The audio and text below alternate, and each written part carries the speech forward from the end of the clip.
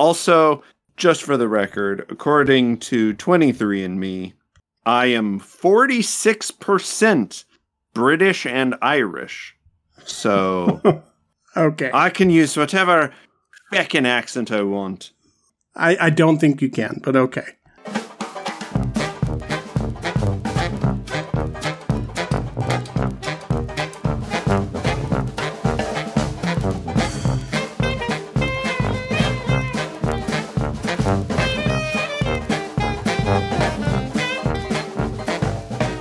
Welcome to another episode of the MacGuffin Podcast, a movie review podcast that dreams are made of. Keith Foster, you are in San Diego, California.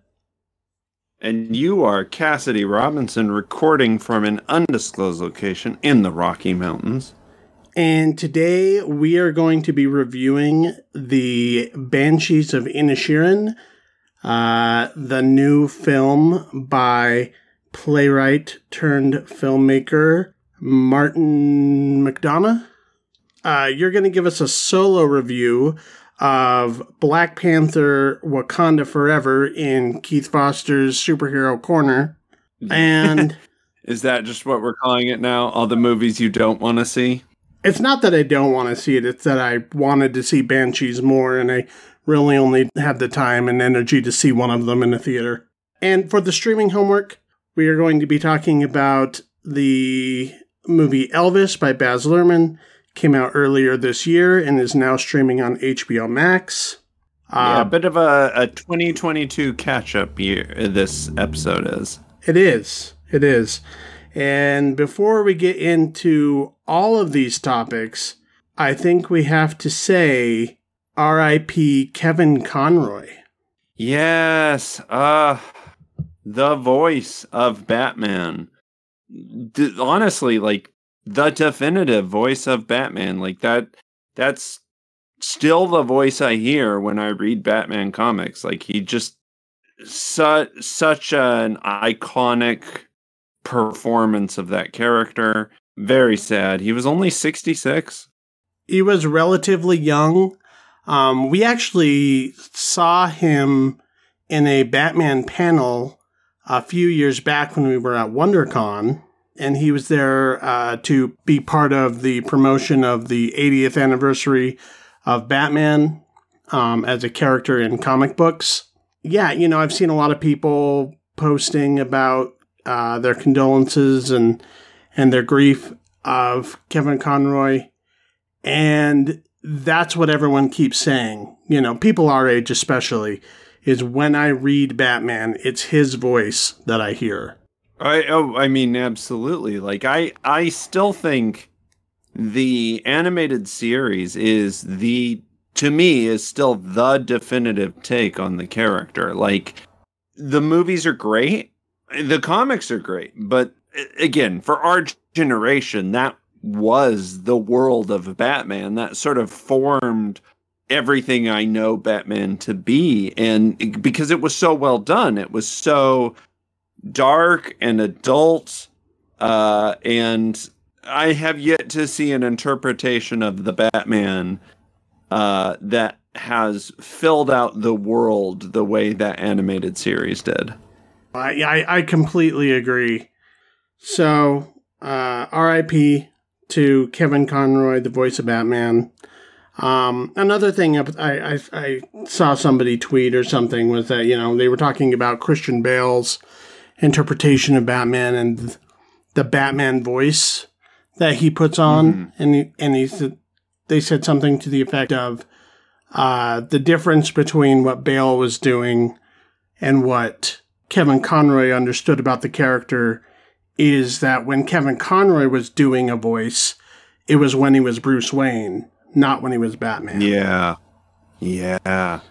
Oh, fuck. That's such a good way to put it. Mm-hmm. That's the impersonation. Exactly. All right. I did want to go over a little bit of movie news. We haven't done it in a while. Before you start talking about the Wakanda Forever. Okay. This is from Deadline Hollywood. In what makes a high-profile return to filmmaking for John Waters, Village Roadshow Pictures has optioned his new novel, Liarmouth, a romance that Waters will write the script and direct. And I hadn't looked at this in a while, but I knew it had been quite some time since he had directed a film. He's done a lot of writing and speaking tours and just kind of being famous for being John Waters. But he hasn't actually made a movie since A Dirty Shame in 2004. Damn. All right. So, I mean, that's almost 20 years. That is a long time. Yeah, that was the one with Johnny Knoxville. Yeah, it's been a good while. And I'm excited to see what he does. You know, I think his voice in comedy and satire, and he was always kind of ahead of the curve. Like, nobody was really ever ready for what he was doing while he was doing it. And it wasn't until decades later that people started to catch up with him. And now we're seeing, like, these hints or flashes of his influence in other people's films. I think I mentioned him when we talked about Pearl, because there's aspects of that movie that I felt owes some sort of debt to his dark comedy. Sure. Yeah, no, that's interesting. You know what's... I'm going to just admit this. This is a bit of a Hall of Shame moment for me. John Waters is a bit of a blind spot for me. I am very familiar with him as a cultural figure. Sure. I don't know if I've seen any of his movies. You never saw Hairspray? The original? With Ricky Lake? No, like I said, I don't think I've seen any of his movies. I think I caught some of Crybaby on TV. I think I remember Comedy Central played that a lot. So I think I've caught a lot of that, but that might be it. Like, I've never even seen Pink Flamingos. Remember when I said that it took people 10 or so years to kind of catch up with his sense of humor? Sure, yeah. I don't think people are still ready for Pink Flamingos. We watched that in grad school in a cult movie class I was in, and there's only 8 of us, and there were still walkouts. Really? Yeah, there was this French girl who was in our class who did not appreciate one scene in particular. I won't ruin it. Hairspray was his breakthrough hit. That actually... I saw the remake. A lot of people did, and it was a Broadway show before they put it out as a movie musical. But his original film was the first movie he did that was PG, I think, because up to that point his stuff was pretty hard R, if not pushing that, and definitely more on the cult, low-budget side of things, whereas Hairspray was his attempt at kind of making something a little bit more mainstream.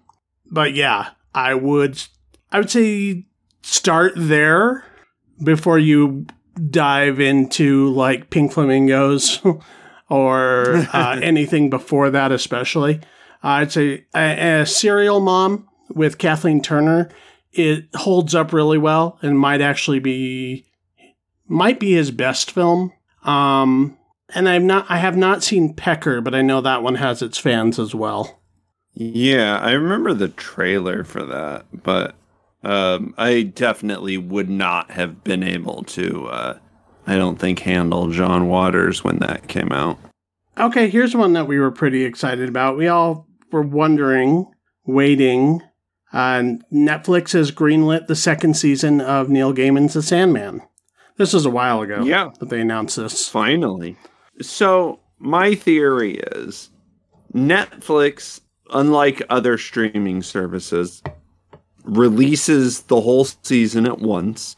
And so it is harder to keep a Netflix show in the cultural conversation for as long as, say, something that does a weekly release, or Amazon where they will release the first like 2 or 3 episodes all at once and then do a weekly release. So I think they purposely were holding on to the official renewal release of Sandman just to give it that little bump of anticipation, interest, I guess. Because if you look at the way it happened, they released it, and then a couple weeks later they released that like bonus episode, and then they teased the information out for a long time. Mm-hmm. And then, there was even that like, oh, will Netflix cancel it because it's so expensive? So I think this has just been a big whole, like, to me, I think it was like obvious that they were going to renew it because it was I think a big hit, but yeah, things are so mysterious with streaming numbers that it's hard to say for sure. So I think it was just, to me, theater that it ever wouldn't get renewed. I don't know. I mean, crazier things have happened, especially with Netflix. And Neil Gaiman was right there online, being very much part of that. Everyone kept asking him day after day, have you heard any news yet? Have you heard any news? And a lot of what we were hearing was from him, which was basically like, I don't know. I'm still crossing my fingers. So do you think he would be that cheeky? I yes and no. I think that, because it sounded like to me, it's possible that those decisions were made, in the corporate back rooms, and they just hadn't discussed it with him yet or hadn't told him yet. He is pretty forthcoming with his fans, so right. I don't think that he would straight up lie about it. But I do think, I don't know, I think it's one of those things where it's like maybe he hadn't heard anything officially, but was like, maybe if I can continue to sort of drum up a fan support, that will make Netflix's decision easier. Sure, I think, did he play the game? Yes, I think very much so. I don't think he straight up lied to anybody, though. Okay, yeah, it felt like to me like part of what was happening was there needed to be a demand for a second season besides just the numbers. Like, I think I don't know how fucking Netflix works. It's a mystery over there, but I think part of it is how Netflix works. Right. I think part of it is, they look at the clicks and the amount of times that people are watching or streaming something. But I think beyond that, they're also looking at what kind of online discussion is happening. Are people still talking about it weeks after the season comes out? And so I kind of felt like Neil Gaiman was sort of cheerleading and, trying to make everyone clap to make Tinkerbell come alive again. I think maybe it was... Yes, I think that's more the situation of like, he is aware that it needs this sort of cultural support to continue to justify its price tag. Yeah. And, maybe he was sort of leading that charge.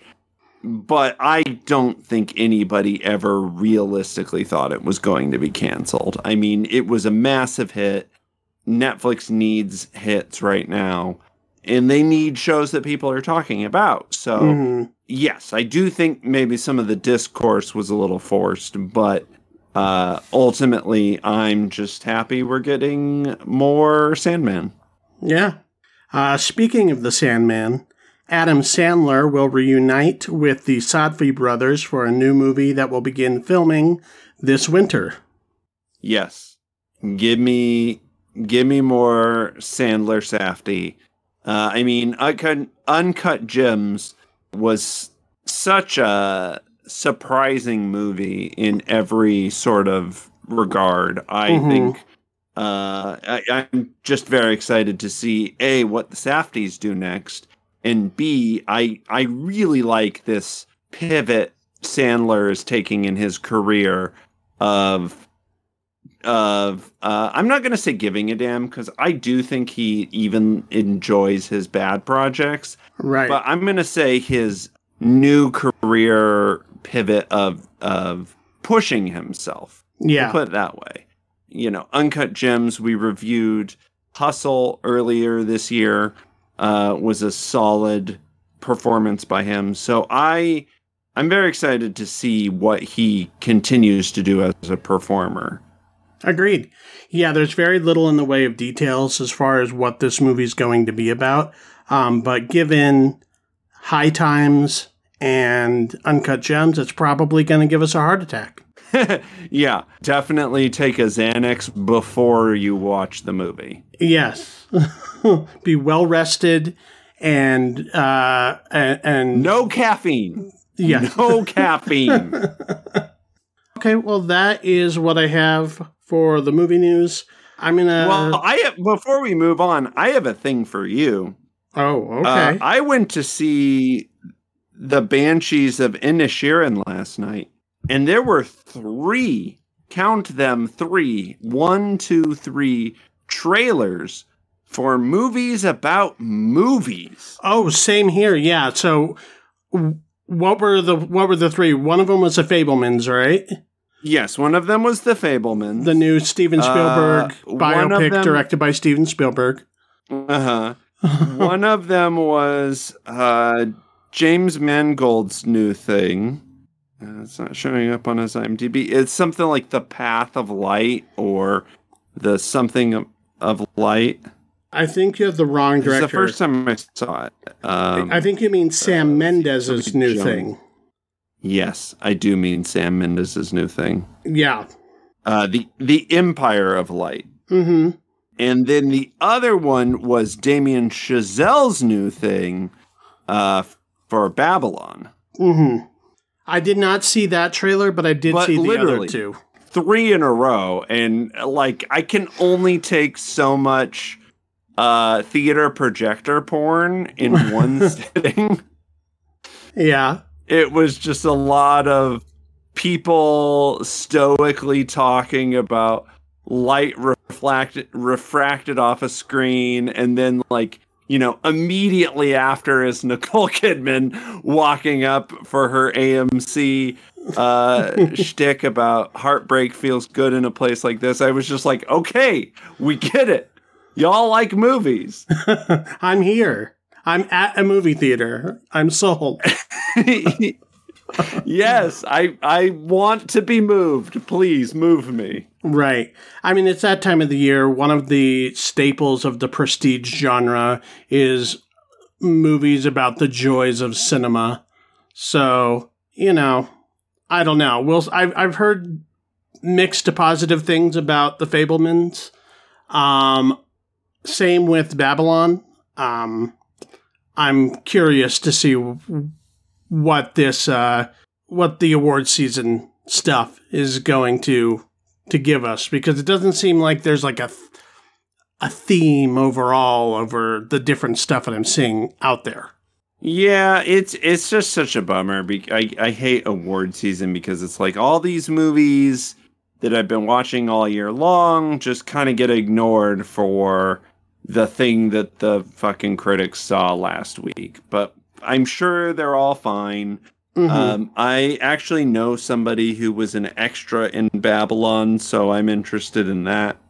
My whole thing with that, and then we can move on to Wakanda Forever, is I have less problem with the movies that get released during award season so much as the concept of award season. I just wish that these were sprinkled out throughout the calendar rather than shoved all in the last, basically all in December, and then run off into January for anybody who isn't getting a for your consideration screener. Yes, exactly. That's what annoys me about it. So because I don't have the time or the resources or the ability to see all these movies in 3 weeks. And no, nobody does. Like, unless you're getting these screeners, and it's just to me, it puts like kind of this thumb mark on the movie of like, yeah, we are good enough for awards, and it's just kind of annoying. But that doesn't mean any of them are bad movies. Yeah, I wonder when is the last time that a movie released in the first third of the year ended up winning Best Picture? Because I know that happened in the case of Silence of the Lambs. That was a February release, ended up winning Best Picture. But it might have been like the most recent time where that happened, but I don't know. I think it was Deadpool. Oh, yeah. You should have said like Freddy Got Fingered or something like that. Talk to us. Speaking of superhero movies that definitely want to be in consideration for Best Picture, I'll give you my quick rundown of Black Panther: Wakanda Forever. Go for it. So this picks up after all of the Avengers this is post in-game phase 4 Marvel or whatever. And the movie starts with a funeral for T'Challa, previously played by Chadwick Boseman, who, tragically died of cancer much, much too young. The Marvel chose the route of, we're not going to recast this part. We're going to continue, this movie without him. So the movie opens with this funeral procession. Wakanda as a nation is now more vulnerable than ever because they don't have, the world sort of knows they don't have a Black Panther protecting them. And there is an incident off in the ocean where this ocean liner is researching and comes across a natural source of vibranium in the ocean, whereas previously only Wakanda has had access to this fictional vibranium metal, which has allowed them to progress as a much more advanced nation than any other country on the world. This causes an international incident, and so Wakanda is kind of left having to defend themselves in this situation that they don't really know what's going on either. And there is this underwater kingdom led by Tenoch Huerta as Namor that also has access to this resource of vibranium. And so because of that, they want to hunt down and kill the person who made the technology to track the vibranium. And Shuri from Wakanda decides that she needs to protect this scientist, which leads Wakanda into this conflict with this underwater nation, all for the sake of this one person who has somehow found a way to track vibranium. So that's the basic plot. That is how Wakanda versus Namor happens, which his underwater kingdom does have a name. I can't remember it. They do not refer to it as Atlantis, which I think is interesting. In general, it has more of a South American, like Mesoamerican, Aztec vibe to it than anything in the comics. So, kind of a different take on Namor and this underwater kingdom. But really, this movie is very all over the place. It's very disjointed. This movie feels, it wants to be a superhero movie, but I mean, this whole movie is just kind of a funeral to Chadwick Boseman. Like it doesn't feel like a Black Panther movie, even though sure we get some Black Panther action. The mantle is filled, without too many spoilers. But this movie's about mourning. It's about grieving. And to me, it's fascinating because it's, they're grieving the death of a real person, but with a fictional character and this whole fictional setup. And that is both the most interesting thing about the movie and this movie's biggest flaw. It can't really move on and be the sort of crowd-pleasing superhero movie that Marvel is known for, because it's just so overshadowed by this real-life tragedy. And Letitia Wright kind of takes the main stage as her character Shuri. And I know there was a lot of controversy with her on the set. I don't know how much of that was rumor and how much of that is genuine. But I will say she's not Chadwick Boseman. Like she doesn't necessarily have the same sort of star draw that he does. And so this movie feels a little rudderless. It's sort of like if you did a James Bond movie without James Bond in it. It just feels like something's missing. And the whole plot is whatever. It's very superhero-y. We need to set up this reason for them to fight. It sort of doesn't make sense, and the movie isn't super interested in making it make sense. I will say, I think Tenoch Huerta is great as Namor. I love the design of this underwater kingdom. I love the look of it. He needs to be 35% more arrogant douchebag. I feel like this movie it's obviously trying to be culturally sensitive, in the way that Black Panther was this sort of elevated Afrofuturism. This is also trying to, give this Latin America their superhero, their Wakanda. And so part of that makes him not feel as true to the character as I think he should be. Like he should be, Namor's a dick. He's just as much an antagonist as he is a protagonist. And I do think sometimes the movie goes out of its way to make him too understanding. It tries to make him too empathetic. Right. But they did kind of try and do that a little bit with Killmonger as well, as like he was the villain, but they gave him a point of view that you could kind of understand. Is that sort of what they're trying to do here, or is it something else? No, that's sort of what they're trying to do here, and I think it was good. I think all of this underwater stuff is probably the best stuff of this movie, as far as from a superhero perspective.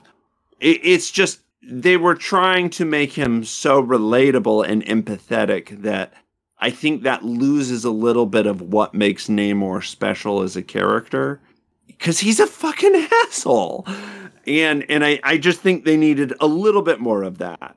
But the art design, just in general, the way everything is shot underwater looks so good, in contrast to stuff like Aquaman, where everything just looks very CGI and very green screen. Like, this feels like, this is an underwater kingdom. Like, it feels like a lot of stuff was actually shot underwater. It's very dark. It's very, like light does not get down there, because it's the ocean floor. Like, all of that is really cool and really well done.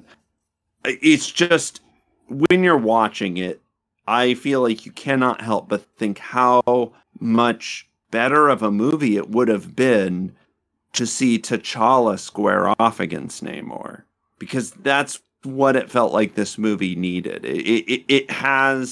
It's two movies. It's this funeral procession for Chadwick Boseman, and it's trying to be this Marvel, Wakanda versus not Atlantis. And it never really comes together in a way that's totally satisfying. But it also makes this movie kind of fascinating. Like, it feels very different than a normal Marvel project. It feels very like, Ryan Coogler was very attached to what he was trying to say here. And it ultimately is less of a superhero movie and more of a movie about grief and moving on from grief. How do you continue? So it is a very strange movie in Marvel's canon, for sure. And it is very emotional, because the grief is real, because, they're mourning a real person. They're mourning a real star. But it's very hard for the movie to move on past that. Okay. Yeah, I don't know. When you were describing just the setup, I was bored to tears of the idea of, like, a battle for fictitious resource under the sea. But if there is an emotional component to it, I hope that makes up for how generic that plot sounds. Yes, but I will say the emotional component overwhelms the rest of it to the point where you kind of forget why they're fighting. And that's sort of a problem, because it's like, again, they make him they make Namor a little too reasonable. And so it's like, why are they fighting again? Right. This girl? What's happening there? So it is both better in that it is more entertaining, but it is also problematic because there's not, as far as plot goes, there's not much of a driving force here. Okay. What do you give the movie? Man, I don't know. It is such a roller coaster of a movie. I'd probably give it a B-, maybe a C+. Like, it's definitely not as coherent as most Marvel movies are. It feels like it's two movies most of the time. It is this movie dealing with this very heavy subject matter, and it's also we have to progress phase 4. So there's these random scenes with, like, Martin Freeman and Julia Louis-Dreyfus that do nothing for the actual story. Like I said, it's kind of a beautiful mess. But because of that, it's one of the more interesting Marvel movies I've seen in a while. Okay. Well, thank you for that. Now to the movie that nobody saw this weekend. Well, maybe some people did, but... You know who did? We fucking did. We did, yeah. I believe it came out a few weeks back in limited screening, and now it's playing a little wider. But we reviewed the new Martin McDonagh film, The Banshees of Inisherin. Martin McDonagh previously had made the films In Bruges, Seven Psychopaths, and 3 Billboards in Ebbing, Missouri. Outside Ebbing, Missouri. 3 Billboards outside Ebbing, Missouri. Yes. And this one has him reuniting with Colin Farrell and Brendan Gleeson, who started In Bruges together. So in this film, this is a period piece. This takes place on the eve of the Irish Civil War in an island off of Ireland called Inisherin. There's actually not a lot of plot here. The main story is it's a small village of working class Irishmen, one of which played by Colin Farrell, Patrick. Yeah, there's Podrick in Colm. This is a movie of my people. If I can't do an offensive accent for this movie, then I can't do it for any movie. Are you even Irish? Look at me beard and ask me again if I'm Irish, you wee gobshite. Anyway. I have some Irish heritage, yes. Okay. So Colin Farrell's character has a long-standing friendship with Brendan Gleeson's character, and until one day when he goes to try and start a conversation, and Brendan Gleeson's character Colm says he has no more use for Podrick and tells him to leave him alone under all circumstances. And Colin Farrell is very confused by this. He doesn't know where this sudden coldness is coming from. And he is living with his sister, played by Kerry Condon. And they're trying to sort of figure out together why it is that Colm has suddenly decided that he doesn't want him in his life anymore. So the movie has this very kind of fable way of storytelling where he keeps approaching him over and over again and keeps trying to get to the heart of what the disagreement is about. And what ends up happening is we see these two sort of act out in surprising and violent ways, seemingly based on some miscommunication or misunderstanding. And I think when you step away from the parable of the story, the two things that come out the most is sort of the effects of male repression, and when you have the inability to communicate, how that type of buildup of misplaced affection or disaffection plays out physically, as well as in the background of the story, literally hearing the bombs of the Irish Civil War.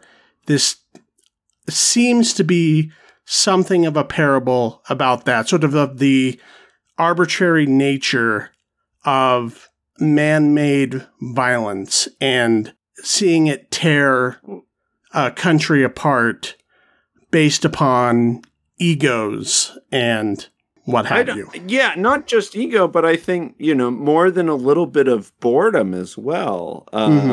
This is like you said, a working class island where there's not a lot going on. So, they didn't have the internet. They didn't have TV even, they only had to entertain themselves. They had music and books and conversations at the pub. So it has this very like historical quality to it where you hear these accounts of people acting very ridiculously and the ways things can heighten very quickly when that's kind of all that's going on.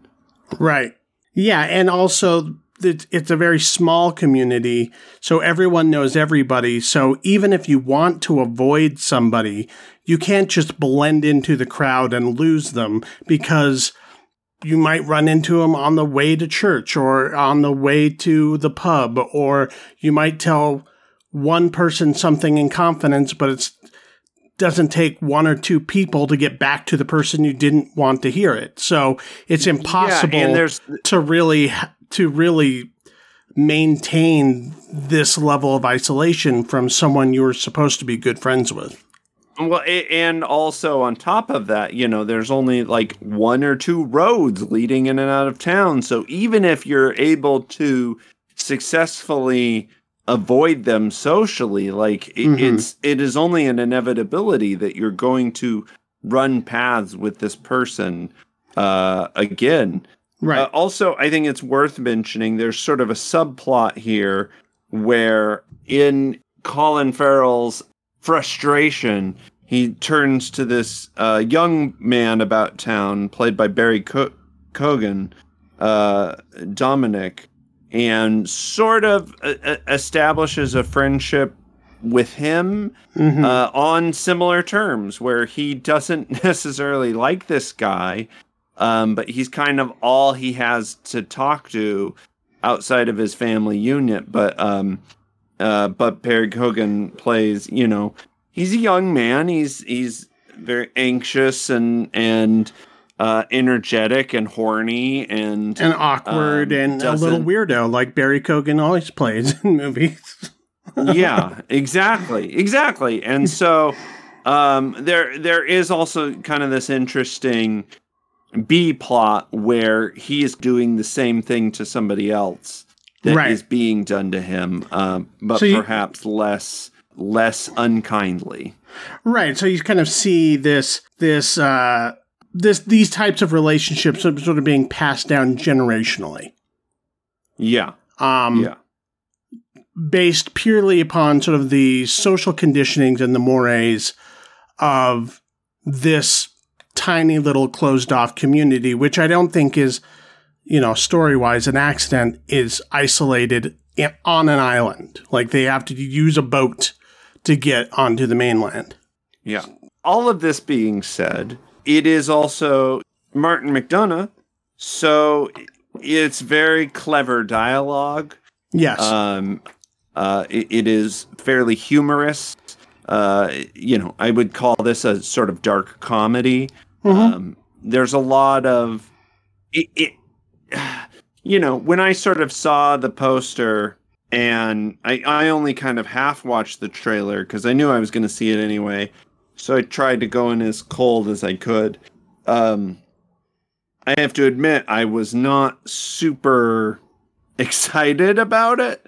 Because this looks very period, very sort of grim and boring. But I did not find it to be those things. Right. It's very minimal. I mean, there's, like I said, this is a movie that's all about story and almost entirely not about plot at all. There's not a lot of plot conceits in terms of, any sort of narrative mechanics to make the characters do the things I do. It's a story all about those interactions. And it's almost the movie's making a point to say that these interactions are entirely organic and they don't need any, plot pressure for these characters to behave the way they do. The story comes out of their little run-ins with each other and these conversation set pieces that the movie's based around. Martin McDonagh, before he started making films, and I think even while he was making films, is a playwright. And I feel like of all of his cinematic work, you feel that the most here. Yeah, I think, because of the limited locations and the limited cast. Yeah. Because essentially it's a cast of 2-3 main characters and a couple supporting actors. But, this is mostly a big showcase for Colin Farrell, Brendan Gleeson, and Kerry Condon. Yeah. Which, Brendan Gleeson, of course, another superb performance. This one in particular, I think, is even more interior than things we've gotten from him in the past. There's a lot of talking about him, but he only has a few scenes, and where he gets to do a lot with very little on the page. Yeah, a movie almost entirely about male angst and repression requires all of, most of this cast, with the exception of the female lead, who sort of acts as the voice of reason in the film. Everybody else, there's this duality between what they're saying to each other and what their intentions are interiorly. Well, I don't know. I feel like Brendan Gleeson is pretty honest and blunt, and certainly is not speaking metaphorically with some of the things he's talking about. No, yeah, well, I mean, I think he acts out, and I think they both do, but we never really discover, where this pathology is coming from. We never really have a full resolution of what it is that is driving the sudden change of mood or perception. And I think that's the interior performance that you're talking about. As opposed to, because he, otherwise seems like he's living a fairly simple and happy life. He's a fiddle player, musician. He conducts a band at the pub. He goes to church, and he has some conversations with the priest in the confessional booths. But even those conversations feel like he's keeping himself guarded. Because he's very defensive. Everyone's defensive with the priest, which is kind of a non-running joke.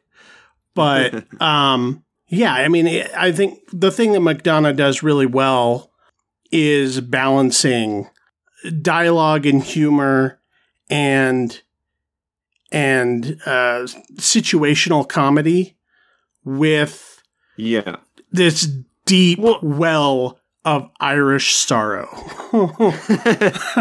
Well, yeah, exactly. Again, all of the sort of marketing material made me be like, all right, I guess we're going to see this. And then, of course, it's, for lack of a better word, fairly delightful. There's a lot of humor. There's a lot of like you said, these sort of situational. Well, there's just these great scenes of dialogue that are very witty, without necessarily the characters being witty, because Colin Farrell's character is a bit of a dullard, but because of that, he is able to speak with a sort of emotional honesty that leads to, just these very funny, blunt conversations. I mean, it's very fun to watch something that's so character driven and able, and this is what Martin McDonagh is really good at, is able to convey an emotion without, he's able to make you feel something as an audience without having to mire you in it for the entire 2-hour runtime. He always sort of dances on that tight wire between dark comedy and tragedy. Like he can make you gasp in one scene and then turn the thing you were just gasping about into the premise for a joke in the next scene. Yeah. He keeps going back and forth with that. It's like he never sells out the premise of the tragedy either. It's just he has this sort of philosophy that life is both things. That something that is sad and something that is funny can exist together on the same plane, just seen from two different perspectives. Well, the only real difference between comedy and tragedy, right? Like from a Shakespearean point of view, right? Comedies end in weddings and tragedies end in funerals. Right. But that's the only difference.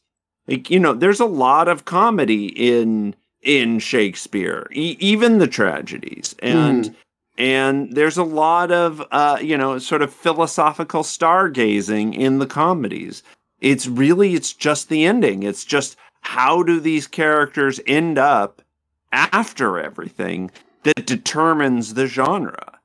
And I feel like he plays to that in a literative sense more than most screenwriters nowadays. Right. And I would say that of all of his work that we've seen thus far, I can't speak to his plays because I have not seen them. But I would say of what we've seen from him this far, he sheds the most genre trappings and relies the most on creating dramatic tension just with his actors. Like, in both In Bruges and Three Billboards are sort of noirish, and Seven Psychopaths is kind of a, wild crime, meta Hollywood genre exercise. Mm-hmm. Maybe not the most successful one if we're looking at all of his work together. It's a lot of fun, but I don't know if it's a lot more than that. But this feels like he's really trying to strip down everything he does into its bare essence. Yeah. Well, yeah, exactly. It feels like he doesn't have to have the hook to sell it as a screenplay, right? Like he has at least enough clout to just make a movie version of a play. And, with that, comes the sort of beautiful fucking natural environment that is Ireland. But dramatically speaking, this is a lot more complex, I think, than some of his other work. Because like you said, it's the plot is just so bare bones. But because of that, the actions of the characters feel sort of mythic.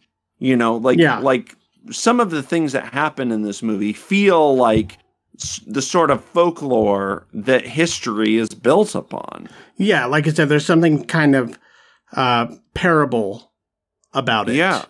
And I wish I was a bit more of a history buff, especially as far as non-American history, because I feel like if I knew a lot more about the early years of the Irish Civil War, I would have a firmer read on what these characters mean to each other, and maybe like there might be direct sort of political implications to some of these scenes or some of their actions. Well, sure, but I don't think you need to have that to walk into the movie either. I think you can enjoy it on its own terms.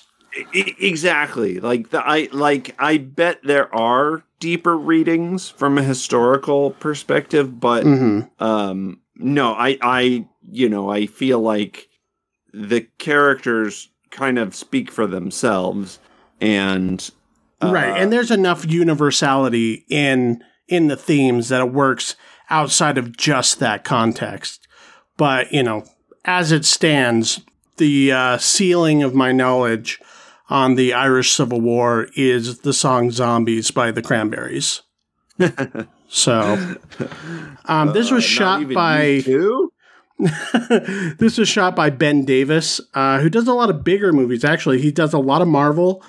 He's also shot a lot of stuff for Matthew Vaughn. He's done most of his movies, and this is nothing like any of those. This is gorgeous cinematography. I would actually, I would put this on my short list of best cinematography I've seen this year. In terms of just capturing the natural beauty of the landscape, which is doing a lot of the work. But, well, yeah, yes and no, but it would be, these are yes, Ireland is very beautiful, but it is also shot very well. Like there's a lot of scenes that just sort of take place in a pub or take place in like a single bedroom household, right? Mm-hmm. And those are all shot very dynamically, very visually interesting. It would be very easy, I think, to underestimate the cinematography based off of the location. Right. But I feel like the way the location is sort of weaved into the story, that is something that a cinematographer does versus somebody who just is shooting a play. You know what I mean? Yeah, I mean the movie, as minimal as it is and as character driven as it is, feels like it's in an open world. You don't feel like you're stuck in a small proscenium with these characters. Yeah. It feels rich. It feels like as sad as this movie can be, and man, there are some gutting moments. Mm-hmm. It's also like, for the most part, kind of a fun hang. Like, totally. You get the sense of like, I want to go to the pub with you and just like chill and listen to violin and fiddle and, and just the way it's able to capture all of that is really cool. Mm-hmm. Yeah, I recommend it. If it happens to be playing in your city, try and go see it. I don't know how long it'll be until it's on a streamer or something like that, but make a point of seeing it because it's a good one. I give it an A. Yes, I agree. I also give this an A. Really well done character study, and just some of the best screen dialogue that I've heard in a movie in a long time. Right. Also, just for the record, according to 23andMe, I am 46% British and Irish. So okay, I can use whatever feckin' accent I want. I don't think you can, but okay. All right, let's move on to the streaming homework, which you assigned. This is Baz Luhrmann's Elvis. Give us a description. It's about Elvis. Specifically, it is about Tom Hanks plays Colonel Tom Parker, who is this carny. They keep calling him the Snowman, and talking about his snow jobs. Right. And how he was able to sort of take these gimmicky acts and present them as an attraction. In his travels, he stumbles upon Elvis Presley and his particular style of music, which was, at the time, predominantly by Black performers. And Elvis was able to capture that sound and that excitement on stage in a way that was palatable and marketable to white audiences. So Colonel Tom Parker hooks up with him to elevate his career, make him the biggest fucking star in the world, and then eventually, trap him in a residency in Las Vegas. And, the movie sort of covers all of their career together, more from, Tom Parker's perspective, as a retrospective as he is laying on his deathbed. Right. And that's sort of the interesting narrative trickery that's going on with this film is that, we've seen a lot of rock and roll biopics. We talked about that last week when we went over Weird, the Weird Al parody of one of these rock biopics and all of the cliches that it hits. And there's a lot of those in this movie as well, as far as like the rise and fall story and getting caught up in drugs and sex and abusive relationships and, disappointed parents and all of that stuff is in this movie as well.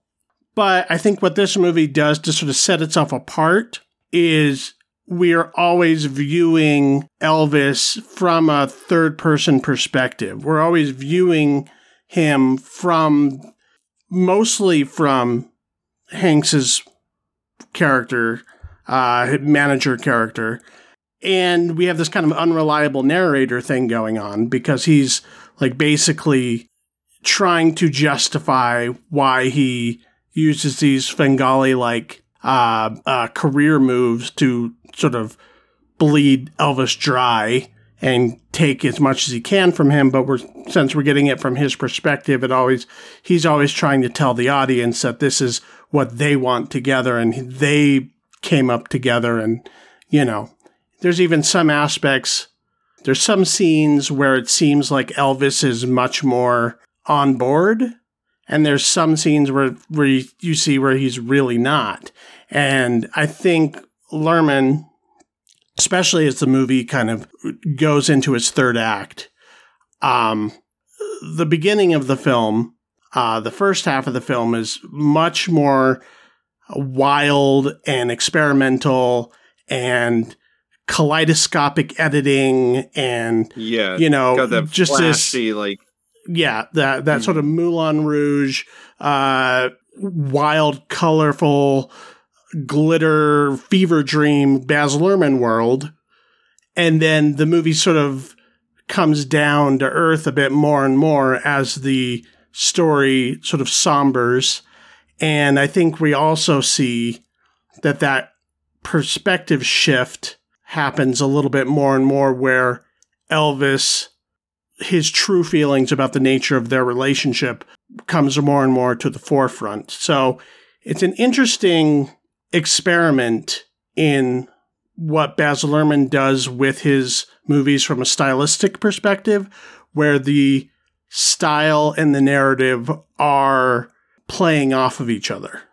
Yeah, and I think that aspect of it is very, very interesting and does make it, a little different. It reminds me a little more of Rocket Man than, say, Bohemian Rhapsody. I do think another thing that is interesting is because it's not from the typical biopic Elvis perspective that we're sort of expecting. I think, it gives Austin Butler, who is, I think, fantastic as Elvis, it gives him this sort of mythic feeling, because even though this is a movie about Elvis, we still never really get to know Elvis. Right. We get to know some stuff, but it's still a little detached from that. I think kind of the problem here, though, is, he almost starts to feel like a side character, and Tom Hanks's performance is warbly at best. This is the year of Tom Hanks doing funny voices. It's been a few years of that.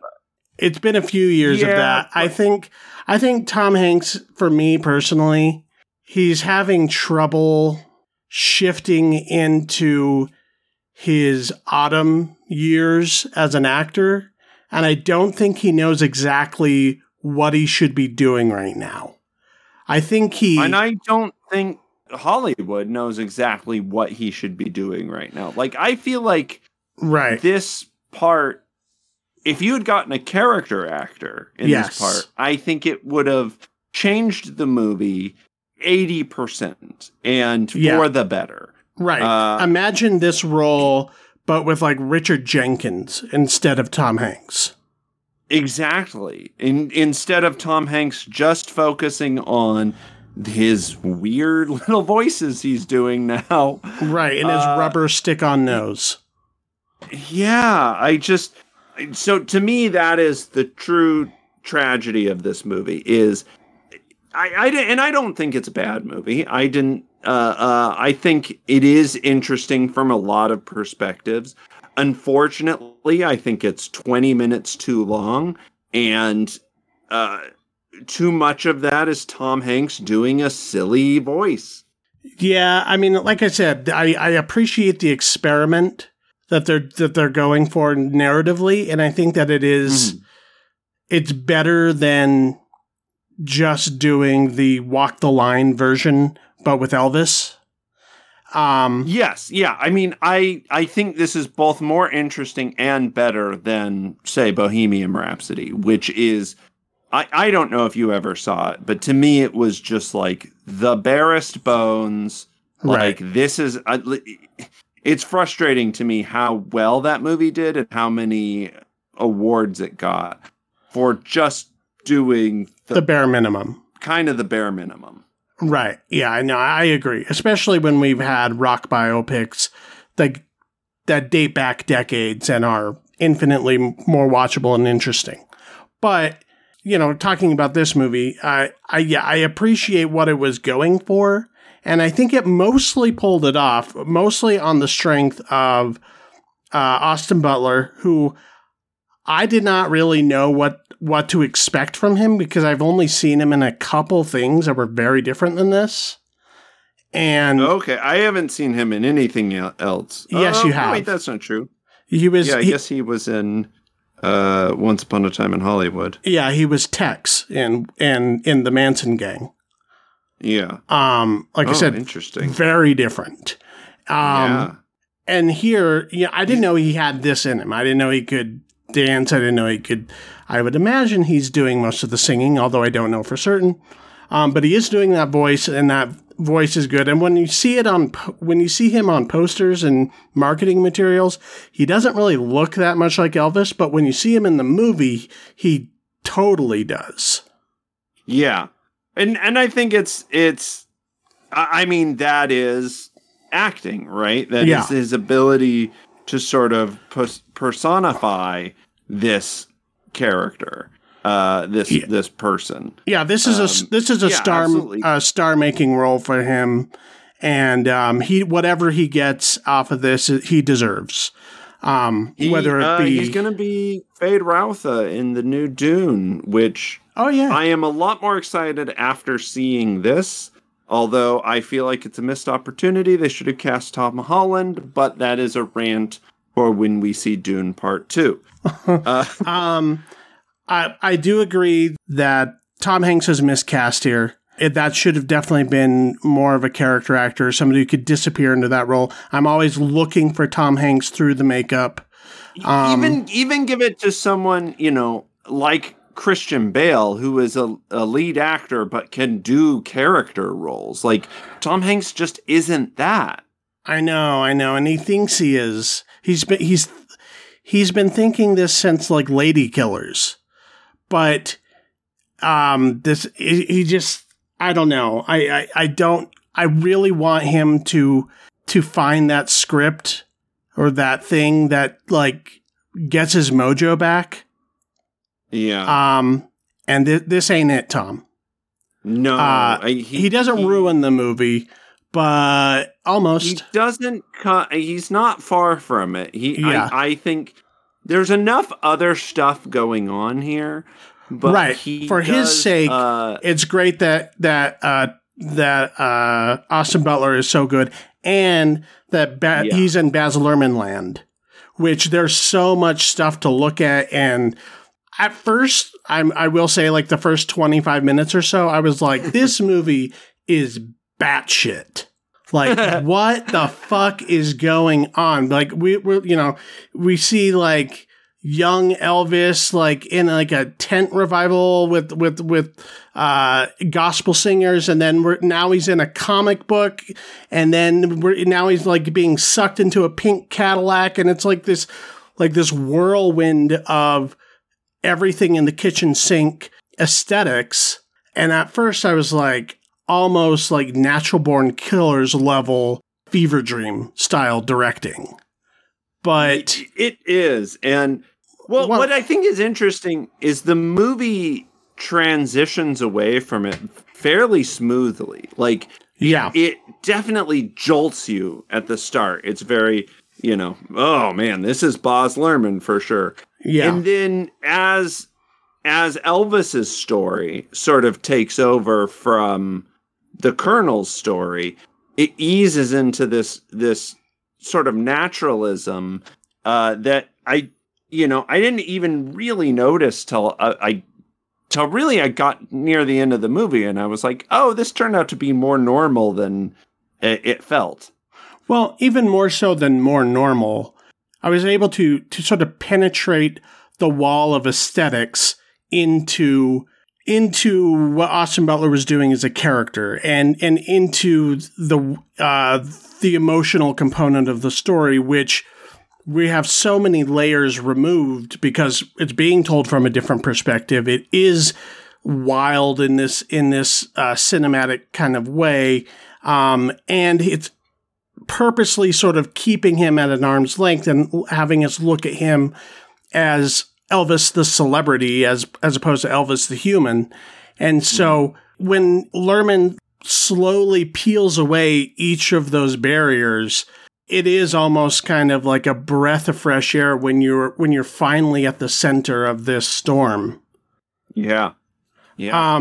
And I think that that's intentional. I do think he did know what he was doing with that. And I think, you know, as opposed to something like The Great Gatsby, which is fun to look at, but, you know, I was totally iced out of it as a story.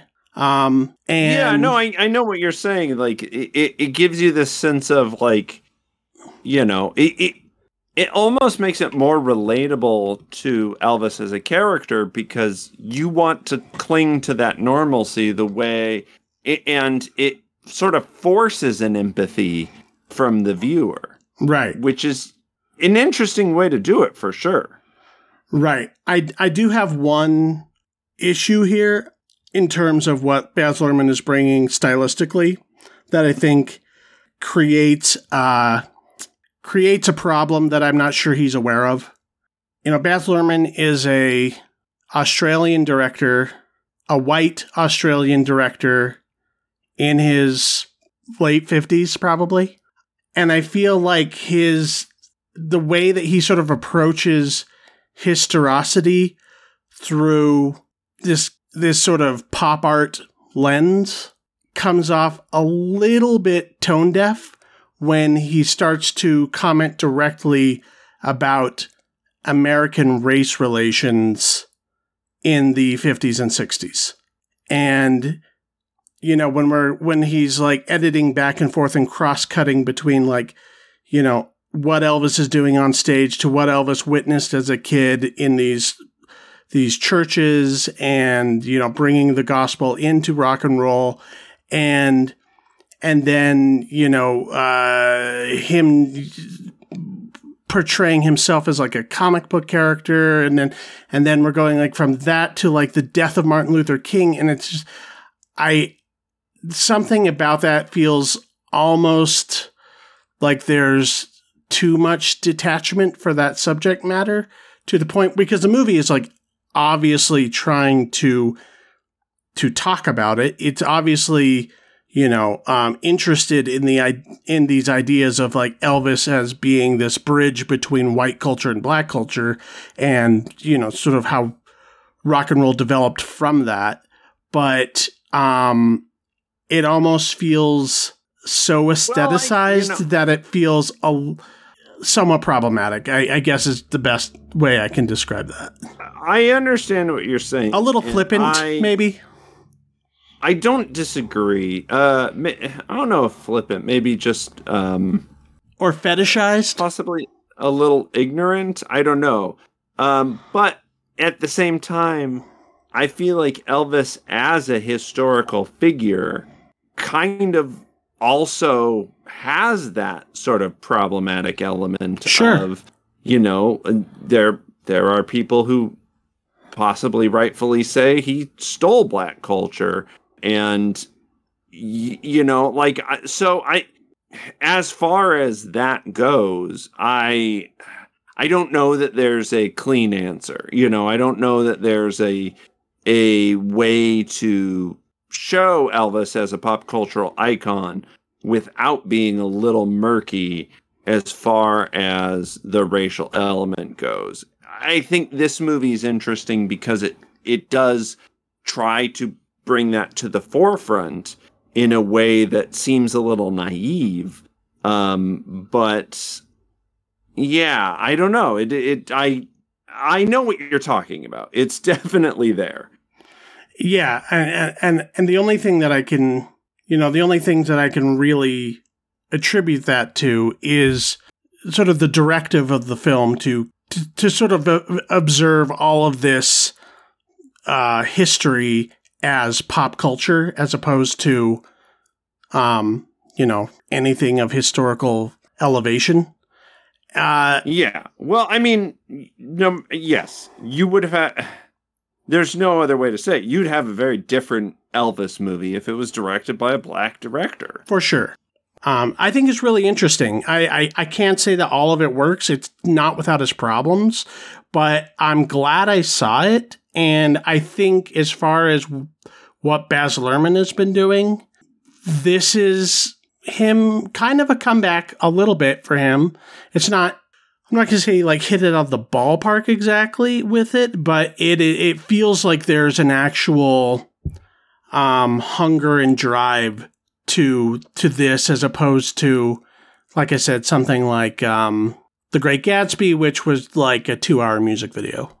Yeah, no, I agree. And I think that's why I wanted to have you watch it, especially in comparison to, the Weird Al movie we just watched. Right. And there's just been a slew of modern sort of rock biopics lately, and I do appreciate that at least in this day and age, they have to have an angle, unless it's Bohemian Rhapsody. I've also recently rewatched, this is a little off topic, but I also recently rewatched Coal Miner's Daughter because of the death of Loretta Lynn. Okay. And that one came out in like 3 or something? 1980. Yeah. Sissy Spacek and Tommy Lee Jones. And that movie's just fucking perfect. I've never seen it. And it kind of did all of this, before a lot of these movies did. I mean, there's been others before it. But Coal Miner's Daughter is a great biopic. All right. Well, the next time we record an episode together, the streaming homework I'm going to have us do is the infamous big budget flop Ishtar, starring Warren Beatty and Dustin Hoffman. Yeah, never seen it. Interested to check it out. It's streaming on Tubi if anybody wants to watch along. And if anybody has anything to say about the things we talked about in this episode or previous, you can email us at MacGuffinPod@gmail.com. You can find us on Twitter and Instagram at MacGuffinPod. You can also leave us a 5-star rating and a 1-sentence review on iTunes or Spotify or Google Podcasts. Or whatever podcast app you use, please give us a rating to bump us up in the algorithm. You can follow me individually on Twitter and Instagram at VC Cassidy. And you can read the reviews I do for the Idaho State Journal by Googling Idaho State Journal Arts and Entertainment, and that'll take you to the page where my reviews are archived. What about you? You can follow me on Instagram at Keith Fosterkid. I am 16 days sober off of Twitter, and hoping to stay that way. And you can also follow my improv show at Improv versus Stand Up on Instagram. And come check out a live show if you're in San Diego at Mockingbird Improv. Okay, and that is the episode. If punching a policeman is a sin, then we may as well pack up and go home. Bye.